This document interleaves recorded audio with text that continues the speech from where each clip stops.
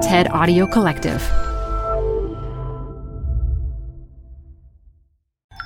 This TED Talk features history professor Elizabeth Stordeur Pryor, recorded live at TEDx East Hampton Women 2019. Support comes from Zuckerman Spader.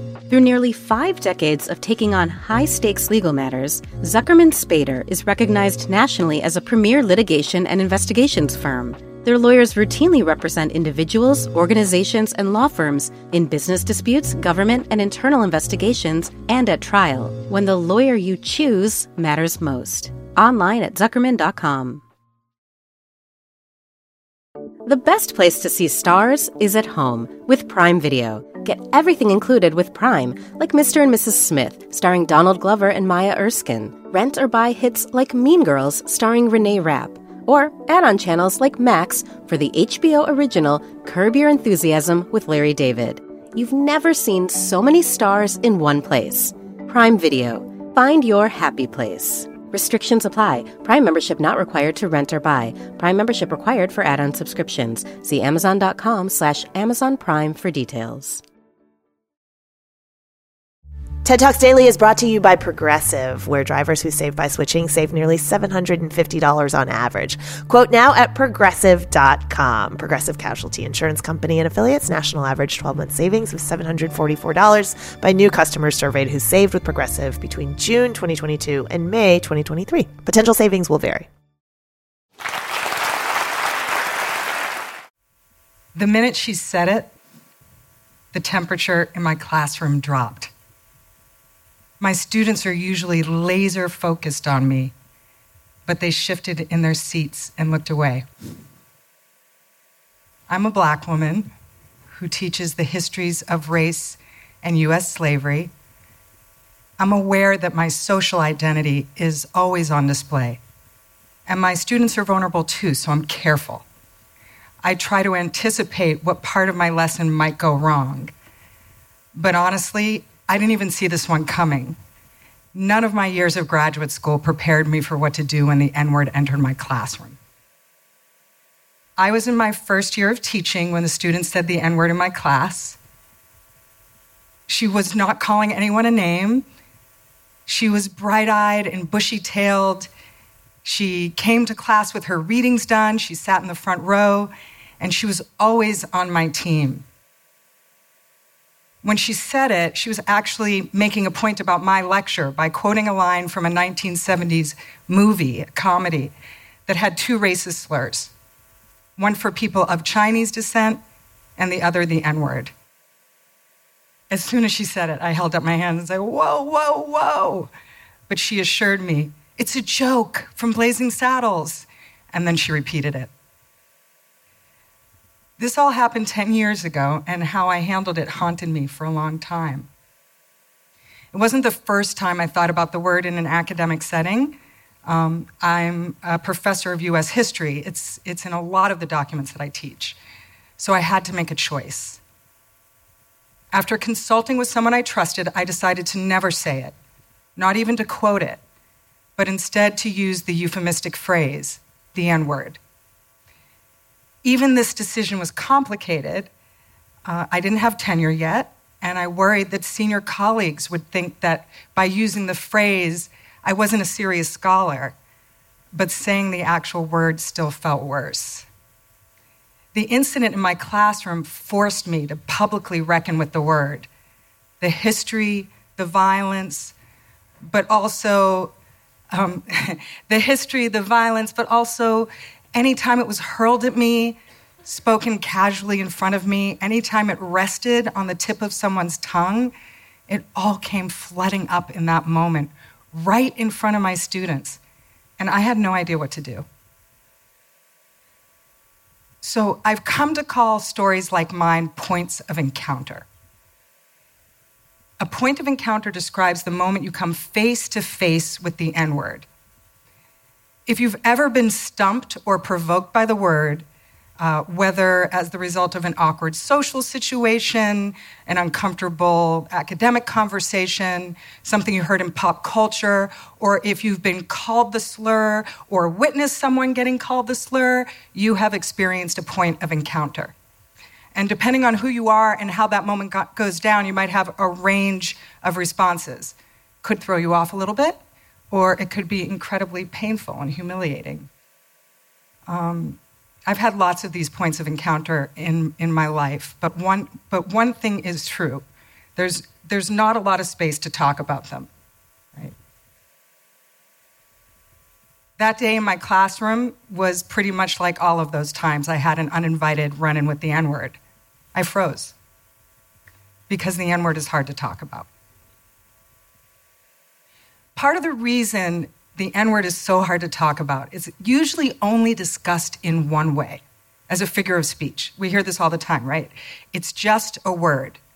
The burning question that cycles through social media is who can and cannot say it. Black intellectual Ta-Nehisi Coates does a groundbreaking job of defending the African-American use of the word. On the other hand, Wendy Kaminer, a white freedom of speech advocate, argues that if we don't all just come out and say it, we give the word power. And a lot of people feel that way. The Pew Center recently entered the debate. In a survey called Race in America 2019, researchers asked U.S. adults if they thought it was okay for a white person to say the N-word. 70% of all adults surveyed said never. And these debates are important, but they really obscure something else. They keep us from getting underneath to the real conversation, which is that the N-word is not just a word. It's not neatly contained in a racist past, a relic of slavery. Fundamentally, the N-word is an idea disguised as a word. That Black people are intellectually, biologically, and immutably inferior to white people.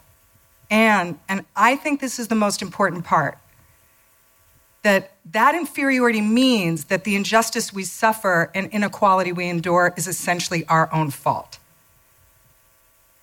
Right. So, yes, it is.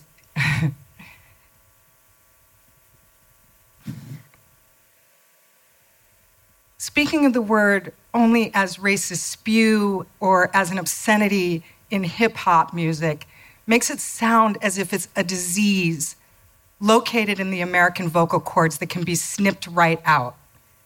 It's not, and it can't. And I learned this from talking to my students. So next time class met, I apologized, and I made an announcement. I would have a new policy. Students would see the word in my PowerPoints, in film, in essays they read, but we would never, ever say the word out loud in class. Nobody ever said it again, but they didn't learn much either. Afterwards, what bothered me most was that I didn't even explain to students why, of all the vile, problematic words in American English, why this particular word had its own buffer, the surrogate phrase, the N-word. Most of my students, many of them born in the late 1990s and afterwards, didn't even know that the phrase, the N-word, is a relatively new invention in American English. When I was growing up, it didn't exist. But in the late 1980s, Black college students, writers, intellectuals, more and more started to talk about racist attacks against them. But increasingly, when they told these stories, they stopped using the word. Instead, they reduced it to the initial N and called it the N-word. They felt that every time the word was uttered, it opened up old wounds, so they refused to say it. They knew their listeners would hear the actual word in their heads. That wasn't the point. The point was they didn't want to put the word in their own mouths or into the air. By doing this, they made an entire nation start to second-guess themselves about saying it. This was such a radical move that people are still mad about it. Critics accuse those of us who use the phrase the N-word, or people who become outraged, just because the word is said, of being over-principled, politically correct, or, as I just read a couple of weeks ago in the New York Times, insufferably woke, right? So I bought into this a little bit too, which is why the next time I taught the course, I proposed a freedom of speech debate. The N-word in academic spaces, for or against. I was certain students would be eager to debate who gets to say it and who doesn't. But they weren't. Instead, my students started confessing. A white student from New Jersey talked about standing by as a black kid at her school got bullied by this word. She did nothing and years later still carried the guilt. Another from Connecticut talked about the pain of severing a very close relationship with a family member because that family member refused to stop saying the word. One of the most memorable stories came from a very quiet black student from South Carolina. She didn't understand all the fuss. She said everyone at her school said the word. She wasn't talking about kids calling each other name in the hall. She explained that at her school, when teachers and administrators became frustrated with an African-American student, they called that student the actual N-word. She said it didn't bother her at all. But then a couple of days later, she came to visit me in my office hours and wept. She thought she was immune. She realized that she wasn't. Over the last 10 years, I have literally heard hundreds of these stories from all kinds of people, from all ages. People in their 50s remembering stories from the second grade and when they were 6, either calling people the word or being called the word, but carrying that all these years around this word, And as I listened to people talk about their points of encounter, what the pattern that emerged for me as a teacher that I found most upsetting is the single most fraught site for these points of encounter is the classroom. Most U.S. kids are going to meet the N-word in class. One of the most assigned books in U.S. high schools is Mark Twain's The Adventures of Huckleberry Finn, in which the word appears over 200 times. And this isn't an indictment of Huck Finn. The word is in lots of U.S. literature and history. It's all over African-American literature. Yet I hear from students that when the word is said during a lesson, without discussion and context, it poisons the entire classroom environment. The trust between student and teacher is broken. Even so, many teachers, often with the very best of intentions, still say the N-word in class. They want to show and emphasize the horrors of U.S. racism, so they rely on it for its shock value. Invoking it brings into stark relief the ugliness of our nation's past. But they forget, the ideas are alive and well in our cultural fabric.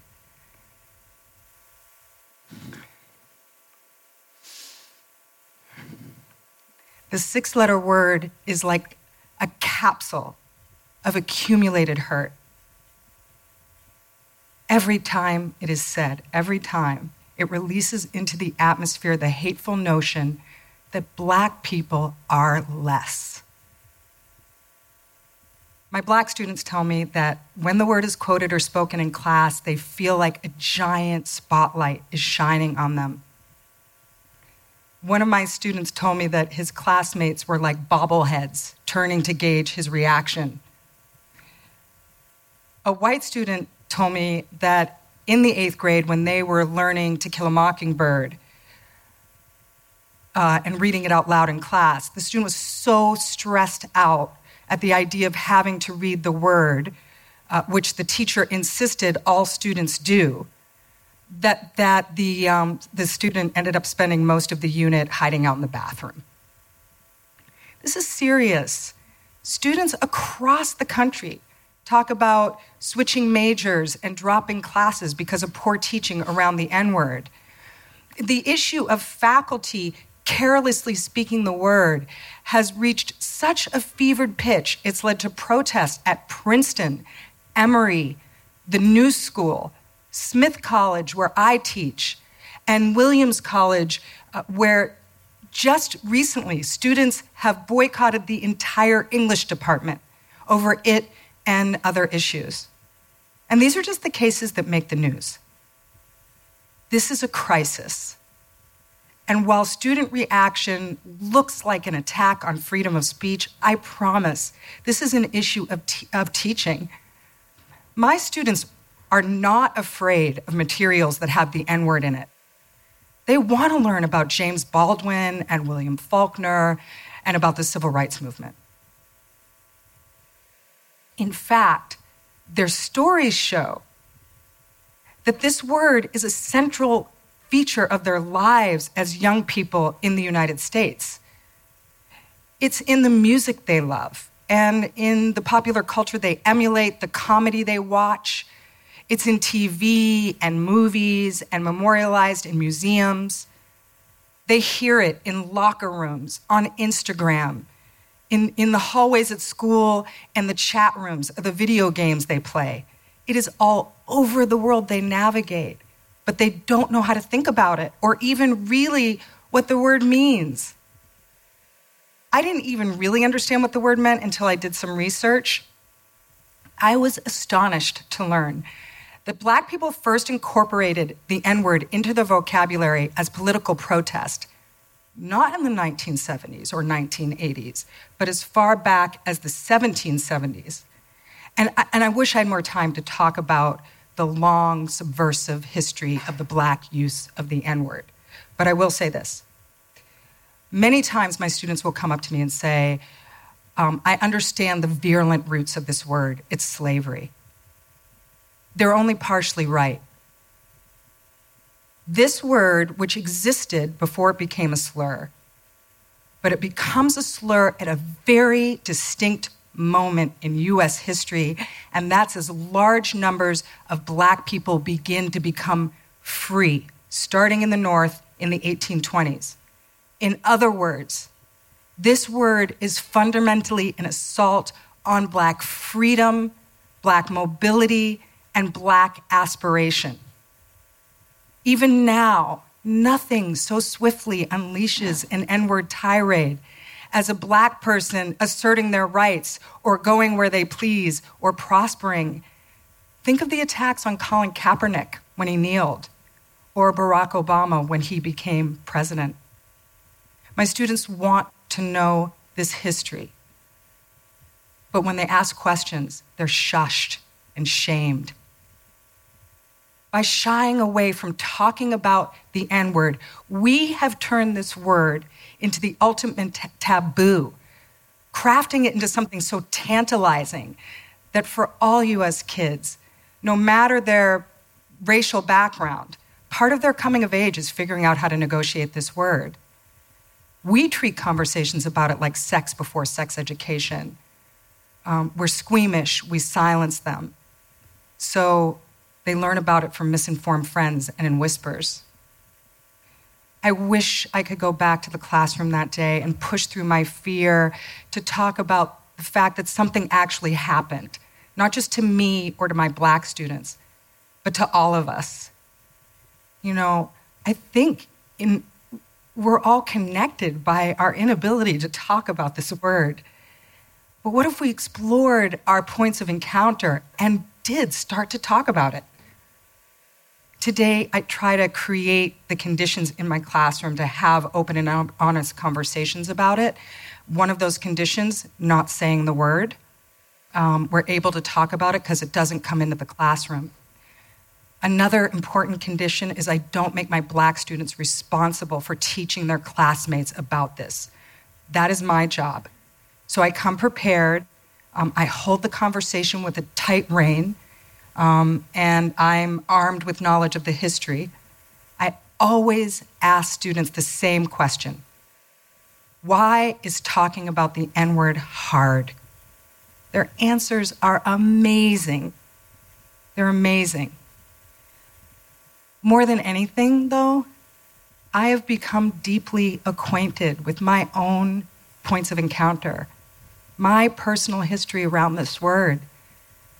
Because when the N-word comes to school, or really anywhere, it brings with it all of the complicated history of US racism, the nation's history, and my own, right here, right now.